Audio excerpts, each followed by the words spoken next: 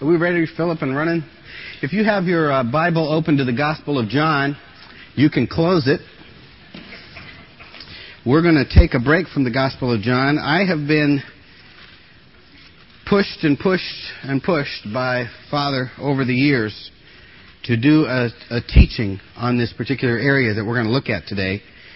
And I have not fought it, but not really been excited about doing it, because every time that I tend to teach on a particular topic, the Lord makes me go through that topic, so that it becomes heartfelt reality and not just theory. And to be honest with you, of late this has been a struggle, and so I finally said, all right, God, I give up. I'm going to teach on this because I'm getting sick of going through it. Okay? So it's very selfish on my part. It's great to have you here to share in the selfishness. But I trust that this is something that you're going to be ministered to, because I believe that every one of us experiences it as well. The great maestro Toscanini was as well known for his ferocious temper as he was for his musicianship. It is said that when members of his orchestra played badly, he would often grab whatever was close by and hurl it to the ground and smash it. Well, it's reported that during one rehearsal, there was a flat note that sounded out, and Toscanini looked around for something to grab, and there was nothing nearby. So he took off his watch and hurled it to the ground, smashed it to bits beyond repair. Not long afterward, he received from his devoted musicians a luxurious velvet-lined box that contained not one, but 2 watches. One was a very expensive replacement for the very expensive watch he had smashed. The other was a rather cheap watch on which was inscribed on the back, "For rehearsals only." Now, my friends, it would be nice if all outbursts of anger could be solved that easily, right? To fix the effects of unchecked outbursts that quickly. But as most all of us know, it's not that simple. Uncontrolled anger. When a man or a woman or even a child is led to uncontrolled anger, brought to the point of rage, all too often it will lead to verbal abuse. When you and I have our anger shoot up so high that we are unable to control it, words leap off our lips and they cut like a knife into the person that we are directing those words to. And it's devastating. Devastating consequences. How many of you have ever been the recipient of uncontrolled anger? Okay, good. We have about 10 of you who are human beings. How many of you have been victims of another person's words that have just literally cut you? Okay, that's about half of you. We'll get the other half now. How many of you have victimized others with the word? Okay, good. We've got some honesty here. Proverbs chapter 18, verse 21 says, "Death and life are in the power of the tongue." Did you hear those words? Why don't we say them together? Death and life are in the power of the tongue. You and I have within this little member right here the ability to either build someone up and encourage someone and give them life. We also have the same ability to murder people. Because Proverbs says words go down into the innermost parts of man and can break bones. People can literally be destroyed by the tongue. What we say, how we say it. And of course it goes beyond that. It also goes to physical abuse. Uncontrolled anger can lead to physical devastation of another human being. The very first social sin was the result of uncontrolled anger. Do you remember the story of Cain and Abel? Cain was envious of Abel, and God even warned him about it, didn't he? He said, "Cain, do you well to be angry? Watch it, son." Cain, of course, said, "Yeah, I do well to be angry." Unchecked the anger, and it led to murder as he killed his brother Abel. And it's not just the verbal and the physical, it's also the nonverbal. The look. How many of you as little children were victims of the look? Or even as a spouse, a victim of the look today.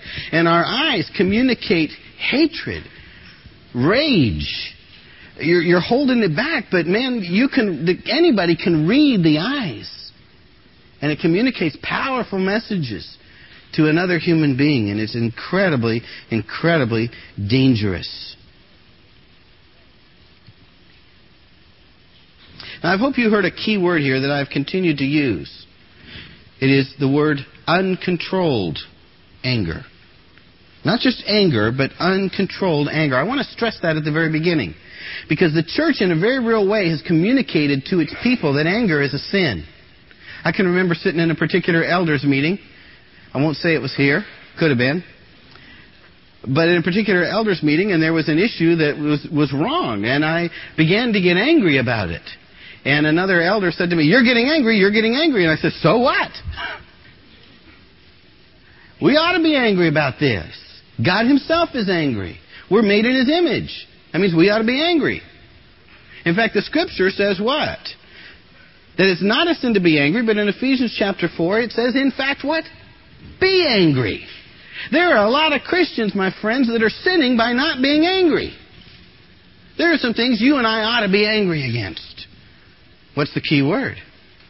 Just don't sin in the process. And we'll have a lot more to say on that as we go along in terms of what it means. The key is that we don't want to be uncontrolled with our anger. And we'll explain what that means as we go through this study.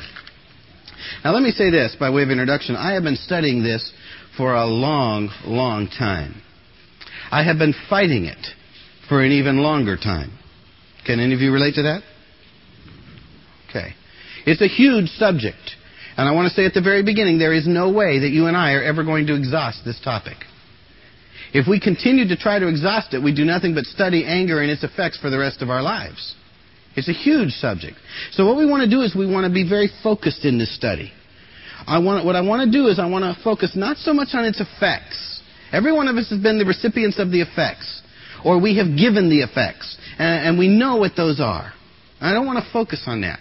What I want to do is I want to focus on the cause. I want to look at the source. Put simply, I'll put it this way. We don't want to fix or treat the symptoms. What is it we want to treat? The disease.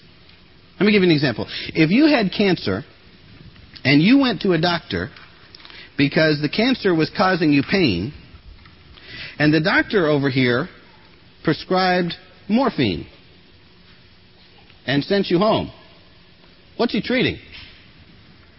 He's treating the symptom. What do you want this doctor to treat? You want him to treat the disease, right? You want him to treat the cause of the pain. That, in a very real way, is what I want to do in this study. We could address the issue of the anger and its effects and try to teach, don't be angry, or how to clear up the anger when it's there. And we'll address those in some part. But the much bigger issue is over here. I want to address the cause of the anger. Because anger is, in essence, a secondary emotion. That's what we would call it. In other words, anger doesn't exist in a vacuum. Anger doesn't exist by itself. People don't walk around naturally being uncontrollably angry. There's a cause behind it. And that's what we want to do. We want to get to the cause. We want to treat the disease. And as I have studied this over the years, I have arrived at basically 4 causes of uncontrolled anger. Notice we're going to keep saying uncontrolled. We don't want to deal with just normal anger, which is okay. In fact, in many cases, right. But in terms of uncontrolled anger, I have found basically 3 causes, and then we'll look at a 4th cause, which is a righteous cause for anger. So does that make sense? We're going to look at 4 separate causes of anger in this study. And it'll probably take us 4 weeks to do it. Now, before we do that, before we begin to look at it, I think we need to go to the ultimate teacher, right? Because this is a potential for some error here. When you get man looking at an issue from the Word and bouncing all around trying to find it. So we want to chew on the meat and spit out the bone. We want the Holy Spirit to teach us. We want the Holy Spirit to point out if there's any error in this study, right? So let's go to Him and let's just pray and ask Him to do His work as we look at this issue. Our Father, this is a very devastating issue. We know that just by the show of hands today. Those of us who have been the recipients of uncontrolled anger, and we still deal with its effects, even as adults. Those of us, unfortunately, who have been the givers of uncontrolled anger, and that's not our heart. We don't want to be that way. We really want to change, Father. We want to be saved. The word saved, meaning to make whole. That's what we want to be. We want to be whole human beings. So, Father, you be our teacher. Open our eyes. Maybe through this study we'll get to the causes of this, and we'll see in our hearts why we are responding with an uncontrolled anger, and we'll be able to change it by the power of your Spirit and the truth of your word. So that's our prayer here today. Glorify yourself in each and every life. And may we walk out of here with more Spirit-controlled anger and less uncontrolled anger. That's our prayer. We lay it at your feet. In Jesus' name. Amen and amen. Now, beloved, I'm going to put the overhead for you, the very first cause of uncontrolled anger, so that we'll have it before us in our eyes and not just in our ears. And the first, and by far, I believe, the most common cause of uncontrolled anger is what we'll call blocked goals. Why don't we say that to each other? Blocked goals, so we can get that in our heads. And I would add that this is also the hardest one to deal with for two main reasons. One is it comes naturally to us to respond with blocked goals, to have blocked goals, and I'll explain what I mean by that in a minute. And secondly, it comes so often to us, and we'll explain. I believe, as with most all of our problems, that the root of this, the cause of this, can be traced back to Genesis chapter 3 and the rebellion of man. And you remember the temptation there, right? When Satan tempted Eve, and then through Eve tempted Adam, and what was the source, the main root of the temptation? You shall be, what? As God. There it is. You shall be as God.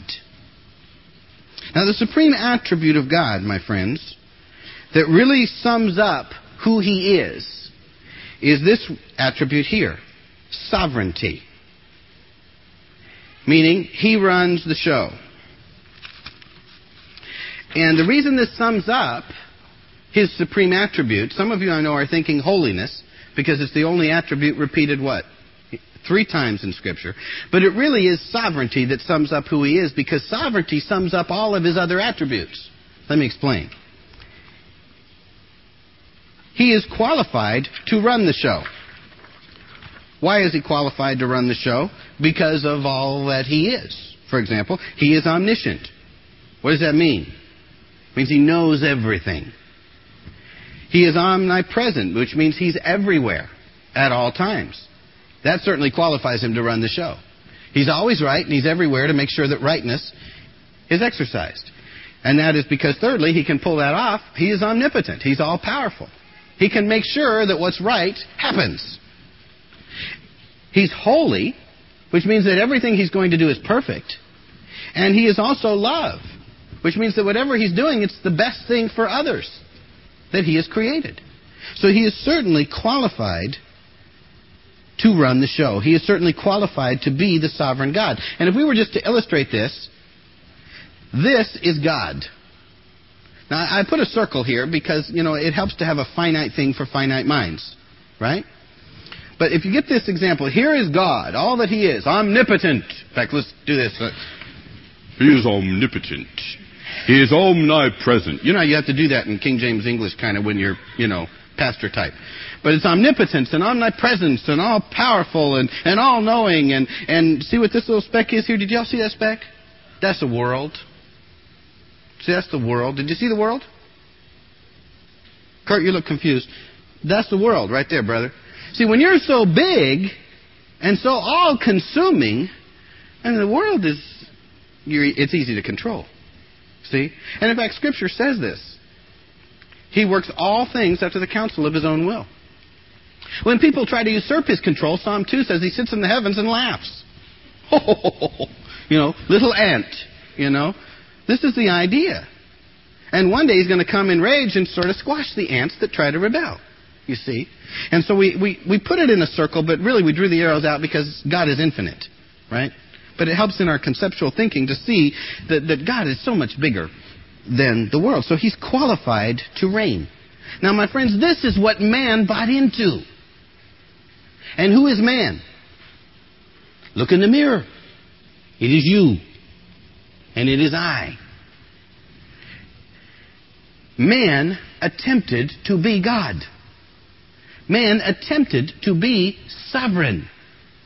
Man attempted to run the show. Now, please understand, you and I as Christians have come to understand that this belief system is a lie. And there's not a one of you here, I believe, I hope, that would say they are God. But the way some of you act, the way we all act, it certainly proves that this is a part of our makeup. We were all born in Adam, which means we all have Adamic tendencies. Now, we've become children of God. We've been transformed. We've got a brand new heart, brand new spirit. But there's this thing called flesh. And the flesh is of Adam, and it is still of the mindset that we are God. And the number one supreme characteristic of the flesh is that it is a controller. Because that's what sovereigns do. Y'all with me? The problem is that man is not qualified to be sovereign. Man is not qualified to run the show. Why not? Because man is not all-knowing. He thinks he's right all the time. In fact, how many of you live with... No, we don't have to do that. But you know what I'm talking about. We think we're right. But we're not, so we're going to be proven wrong. But sometimes we're so stubborn and tenacious that we'll refuse to admit that we're wrong. Right, honey? That was meant for me. Right, honey? See, this is what happens. And then we're not everywhere. So I can't control people when they're not around me. And, the real truth is you can't control people even when they are around you. How many of you know that? You're not omnipotent. You can't make people obey you. In fact, let's just skip ahead. I think this will fit better here. I had an illustration for later, but let's do this now. Driving. How many of you know that you cannot control other drivers? But how many of you respond to that as if you think you ought to be able to control other drivers? Let me give you an example. Here you are here in this little blue car. In this intersection, your goal is to turn left. Do you see that? Now, there is a car coming from the other direction, way down the road, so you have time to pull out. But there is a problem. What is the problem? You have another car coming in the opposite direction that is close to you. So you are forced to what? Wait. And you wait, and you wait, and then this car slows down and makes a right turn without giving a signal. How many of you have ever experienced that?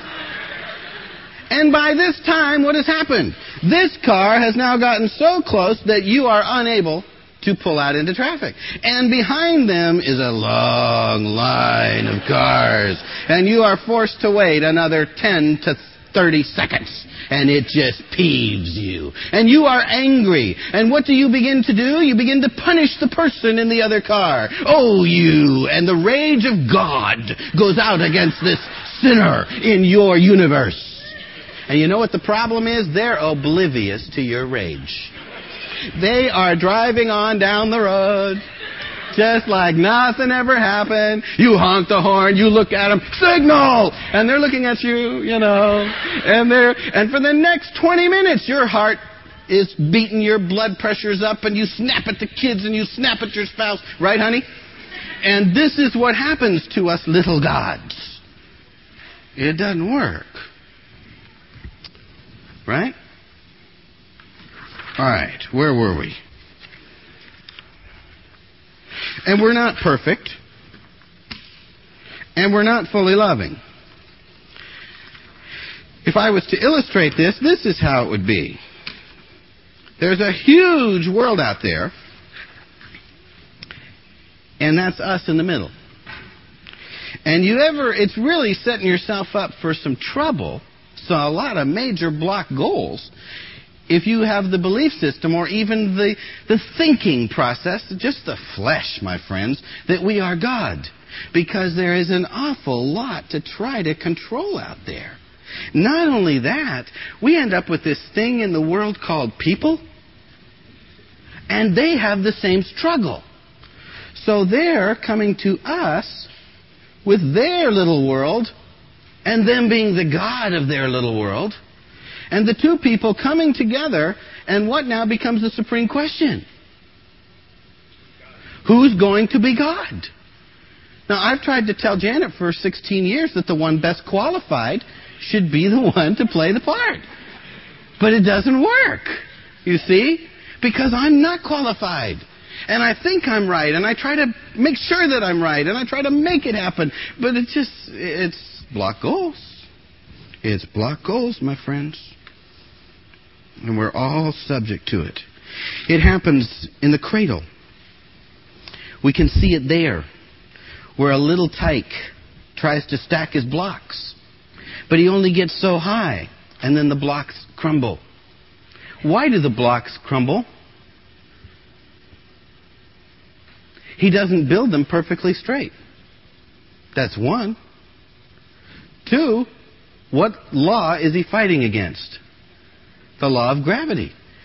And the law of gravity is going to win when blocks are not stacked perfectly straight.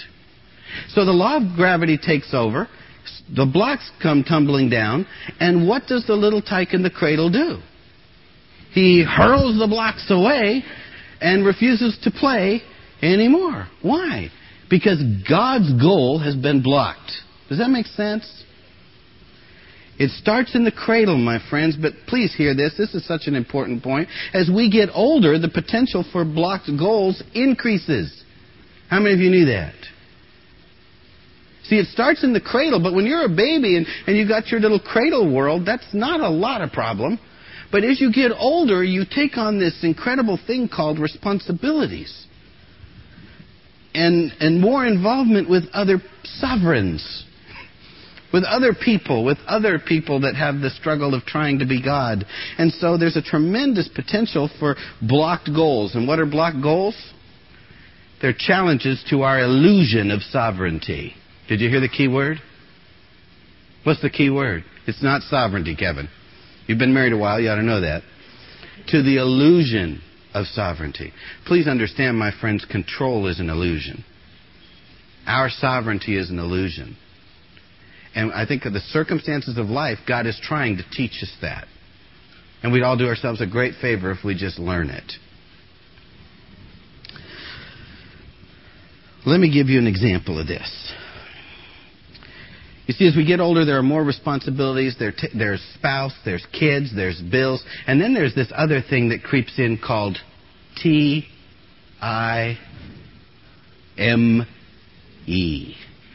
Time. I tell you, we get more things to do than there is time in the day. Just last week, I was going through this. And, you know, I called out to my father and I said, Father, I hate time. I look forward to the day when it's time schmime. When you and I are lifted out of this thing called time and we won't have any deadlines anymore that can cause us stress. Because the stress then leads to uncontrolled anger and we snap at the ones that we don't want to snap at and we damage the ones that we least want to damage. Does that make sense to you? I look forward to the day when the Lord Jesus comes back and puts an end to time. I don't think time was originally intended to be such trouble, but the fall of man has brought the trouble. Well, to really help you understand this, I want to be vulnerable here. Since the day I came here almost 8 years ago, if there's one thing I've sought to do, it's to be very frank with you. So I want to give you an example of how this occurs. And the example is in my own life.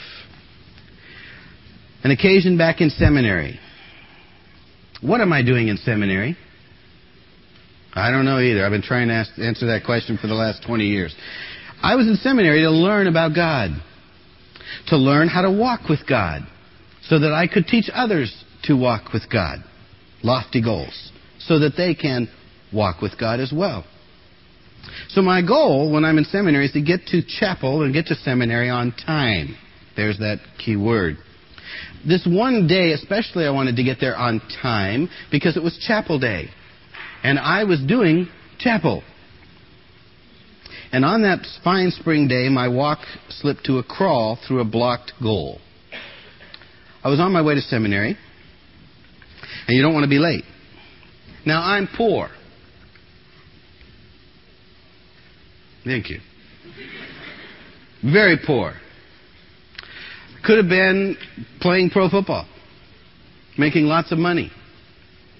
But because I have turned that down to go to seminary, thank you, I am poor. When you're poor, you drive an old car. I drove an old pink Celica. It was pink because it used to be red. But it was... Oh, no, it was old. And that's why it faded. See, it's cause and effect, right? It was old. Right. And because it was old, it was not very reliable. Good, I'm glad you're in the front row here. What did you say to that, Bruce? Okay, good. That's why you're in the further back rows, my friend. Now, I get into the car and I turn the key. Why do I turn the key? What's the goal? So the car will start. But does it start? No, we have a blocked goal. The car won't start. No problem. You keep trying. You want to do that with me today? Okay, good. But the car will not start because it's an old battery. So you don't want to try to crank it too many times or the battery will go kaput and then you'll really be in trouble. After repeated attempts to get this thing started, I have now repeated block goals. And so what begins to happen to Frank with the block goals? I begin to get angry. Is there any problem with that at this point? No, it's okay to be angry at a car that will not start. How many of you know that? Okay. So I express my anger as I get out of the car. Stupid car. And I'm in my nice clothes and freshly showered bod. But I begin to work on the car with a new goal now. What's the new goal? Fix the car. But the car won't fix. So we have now more blocked goals, which lead to more intense anger. I am now dirty in my formerly clean clothes and now sweating profusely in my formerly showered bod. Do you all get the word picture? Can any of you relate? As a last resort, I decide to prime this puppy. Why do we try to prime this thing? Priming it means you take gasoline and you pour the gasoline into the carburetor. That's our new goal. Why do we do that? Well, because it has worked before. We put the gas into the carburetor, and guess what? The engine begins to crank. It looks like it's going to go, and then suddenly there is an explosion. Boom! And a flame of fire shoots up about 3 feet out of my engine. And the car is now completely dead. Major blocked goal. I get out of the car in a sweet, serene spirit. What's my goal? I'm going to seminary to learn how to walk with God and teach others how to walk with God, right? So I get out of my car in this non-serene spirit, actually in a rage of uncontrolled anger, and I slam the door. I'm getting later all the time.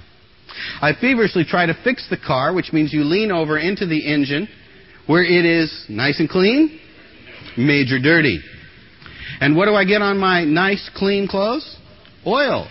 How many of you know that oil on clothes is a great way to have new rags? Now, I really don't appreciate this because in seminary I am poor, which means I'll have to buy new clothes, which will make me more poor, which is not a goal. We're in trouble. So with my anger fully justified in my own eyes, what does God decide to do? What does God do to people that block His goal? Remember Psalm 2? You punish what is blocking the goal. So what do I do as God? I punish the car. I haul off and kick the car door. Now, after years of athletics, I have very strong legs. So what do I do to the car door? I put a dent in it. No, not a dent. I put a huge dent in the car door.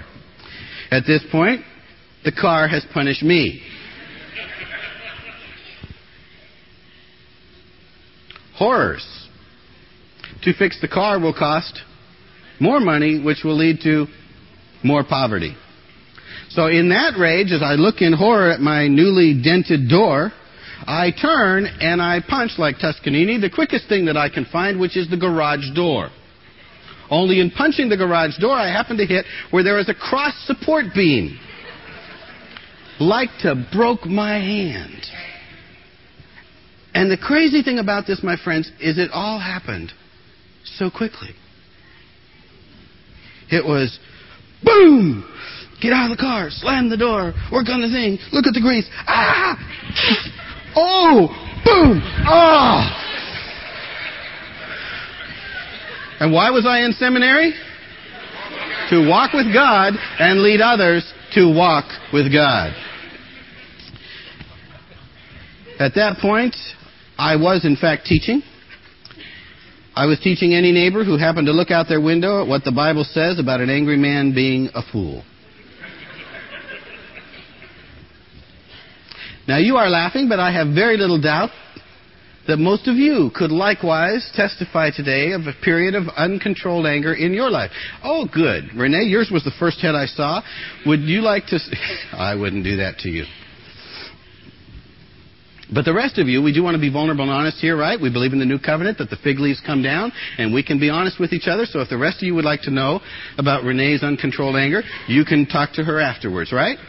And you'll have no qualms being vulnerable and frank with people about things in your life, right? My friends, it happens to all of us. Let me just give you an example. How about the checkout line? God is in a hurry. God goes to the store. God gets what it wants. Gets to the line that God thinks will move the fastest. But you're not omniscient. And there are other lines that move faster, but you are not omnipresent. So what must you do? Quickly shift lines. And then that person in that line has an item that is not properly scanning. Right? In the meantime, every other line gets filled up, and then something else happens. They write their check, and it's a bad check, and so now you're forced to go back to the other line, and what does God want to do more than anything else is punish that slow checker and punish the lines and everything else in uncontrolled anger. But you don't do that because you don't lose uncontrolled anger in public, right? Unless you're frank. So what do? You grit your teeth, and then you get out to the car with your spouse or your kids, and you beat them up. Are we connecting on this? Can you relate to this at all? Now, please understand this. This is a very, very important point about uncontrolled anger. You may be right to be angry. It is okay to be angry, even with block goals. But what's the key? Just don't sin. Okay, let's pray and go home. That would be a blocked goal. What's the key word here? Somebody want to ask it? How? That's the $6 million question. I mean, how do we pull this off? Here we go. Are you ready? You've been coming here 8 years or so, or 6 years, or 4 years? Are you ready? I'm not going to share if you aren't enthusiastic about this. I mean, if you guys have no trouble with anger, let's just pray and go home. Now, are you ready for this? You all struggle with anger, right? So you're ready for the answer. Here it is. It's a 2-part answer. Don't try to not be angry. Isn't that exciting? Don't try to not be angry. Why? Because what does the Bible teach? We don't live under the law. If you try not to be angry, you're going to be making a law unto yourself. And what is the power of sin going to do? Stir up more anger. Remember 1 Corinthians 15:56. The power of sin is the law. So if you make a law, I am not going to be angry, what's going to happen? Power of sin is going to come in, and it's going to stir you up and make you angry. That's why all diets fail. Because all diets are law. I am not going to eat that cookie. I'm not going to eat that cookie. I'm not going to eat that cookie. What are you thinking about doing? Eating a cookie. What are you going to do? Eat the cookie. No, you're not. You're going to eat half the bag. Because that's the way the law works. Are you all with me? So don't try to not be angry. The Bible never says that. So what are we to do? Live the new covenant life. What does that mean? It means John 15:1-5. Without you, Lord, I can do nothing. So I'm going to abide in you, and when I abide in you, that will produce much fruit. It means apply the truths of the new covenant. Colossians chapter 3, verses 3 and 4. Set your mind on these things. In Christ you have died. So how many rights do you have? None. I give up the right. And who is now your life? Christ. Paul, writing to the Colossian Christians, said, you are dead.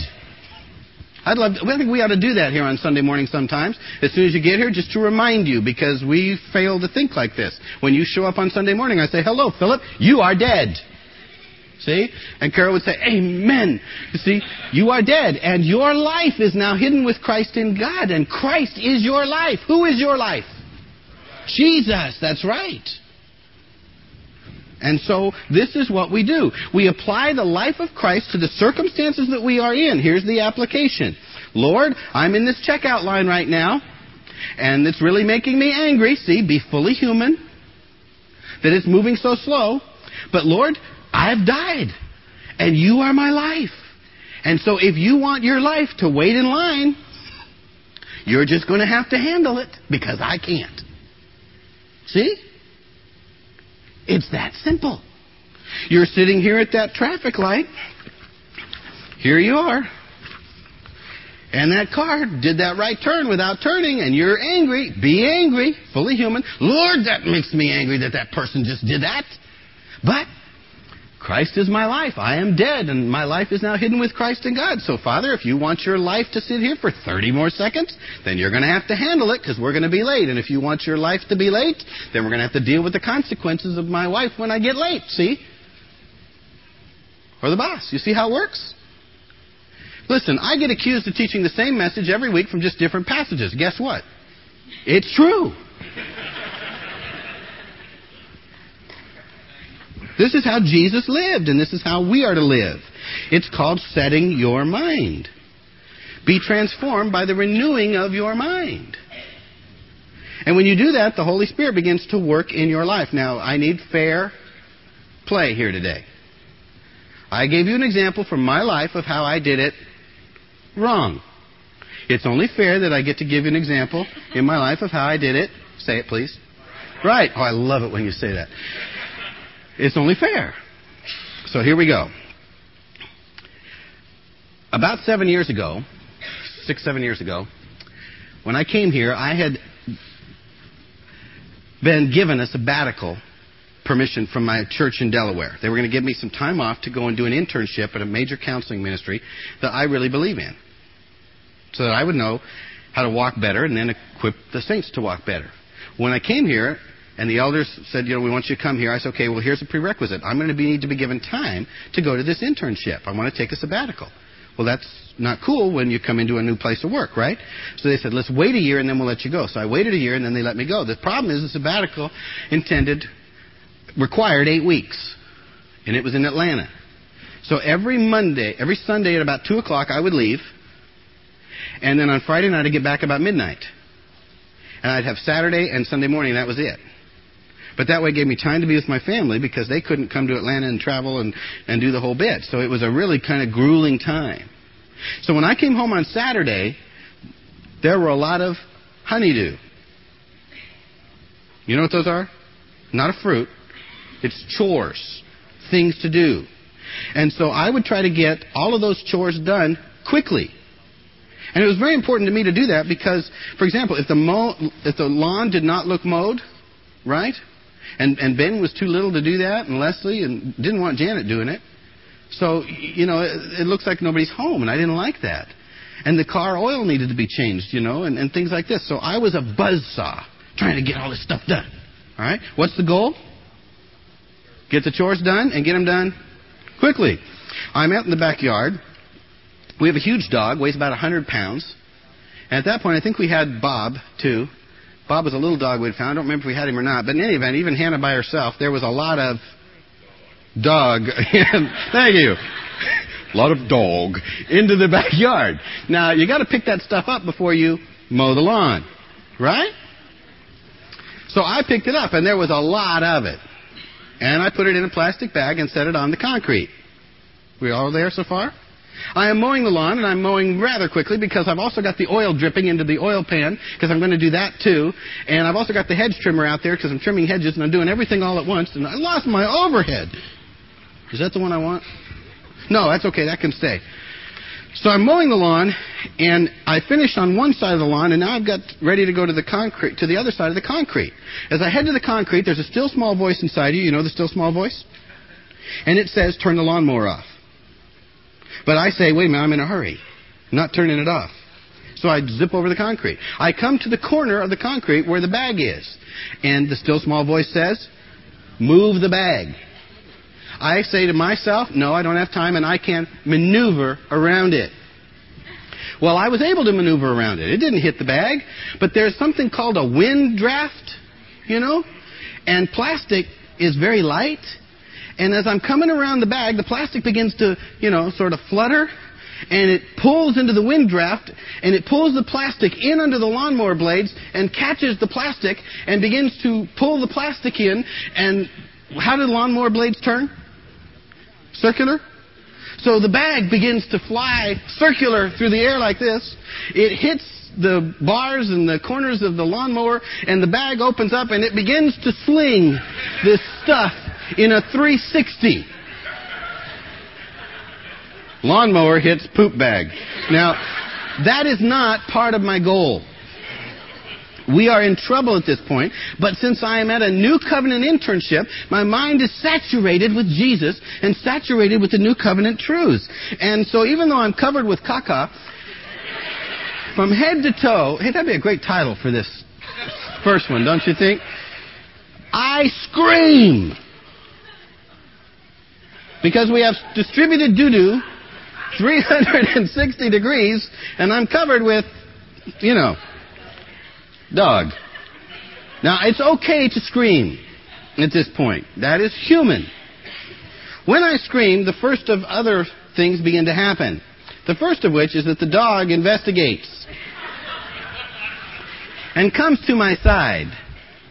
Now, how many of you know that when God is covered with doo-doo, you don't want the cause of that doo-doo within your reach?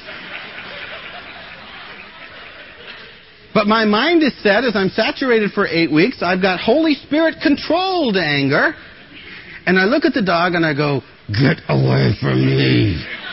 Which the dog, fortunately for its sake, obeyed, and dog is alive to this day. Enter number 2 possibility. Daughter shows up. Daughter sees this.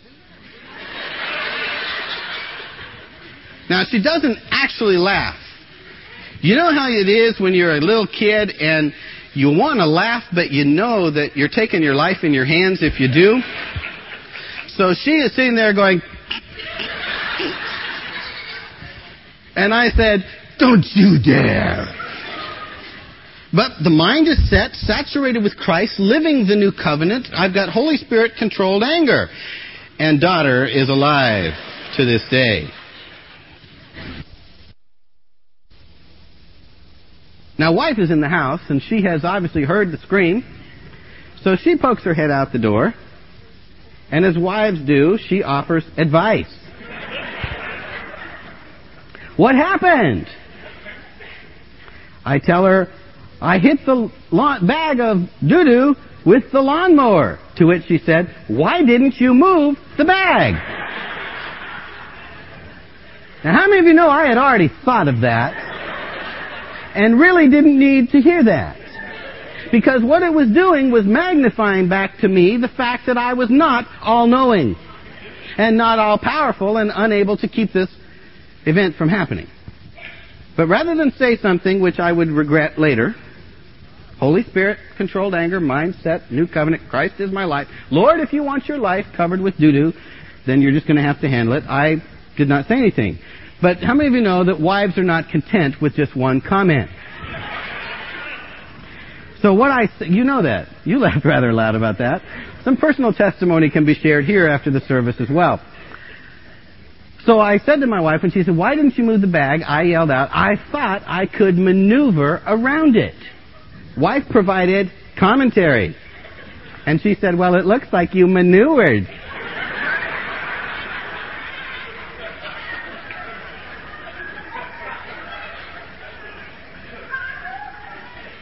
And I said, God, you gave her to me. But with mindset, spirit-controlled anger, I said nothing. And wife is alive to this day. And couple is still married.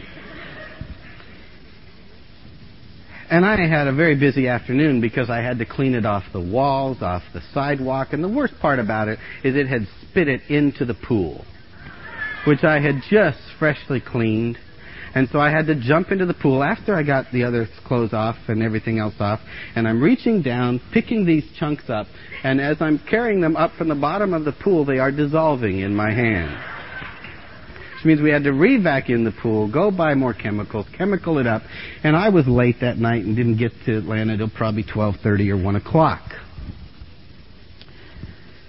Oh. How did we deal with that? With another overhead, and we're going to be done. Very simply, abiding. Lord, if this is what you want your life to experience, you're going to have to provide and handle it. It's very simple, my friends. It's abide. It's practice God's presence. It sets your mind on God and that He's always there with you. We don't enter into His presence and then bail out of His presence. He's always there because His presence is where? Inside. And if He is inside, what is inside you? Omnipotence, omnipresence, omniscience, holiness, and love, and all those things channeled somehow through a transformer called your spirit that enables a human being to face whatever life throws at it. And so we'll say this as we close this today. You will be able to handle whatever that life throws at you. What is that four-letter word?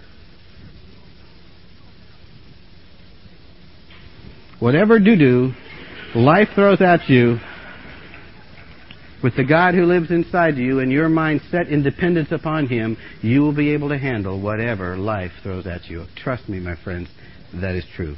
And you better learn to do this, because I guarantee you, little gods, you are going to have blocked goals. Father, we've had a lot of fun today. But in the process of fun, I hope that your Spirit has impressed on our hearts and minds the reality of these issues, because we do not want to murder people with our words. We do not want to devastate those that are closest to us with our looks or our actions.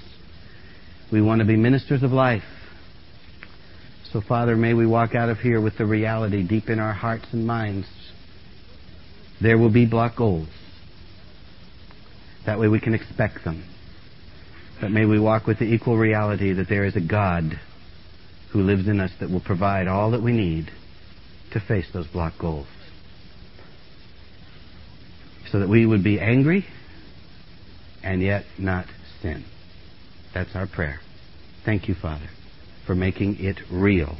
Jesus still alive in our bodies. Amen. And amen. Steve, do you have some announcements? We have no announcements today. God bless you. What I'd like you to do is greet your neighbor with the love of Christ.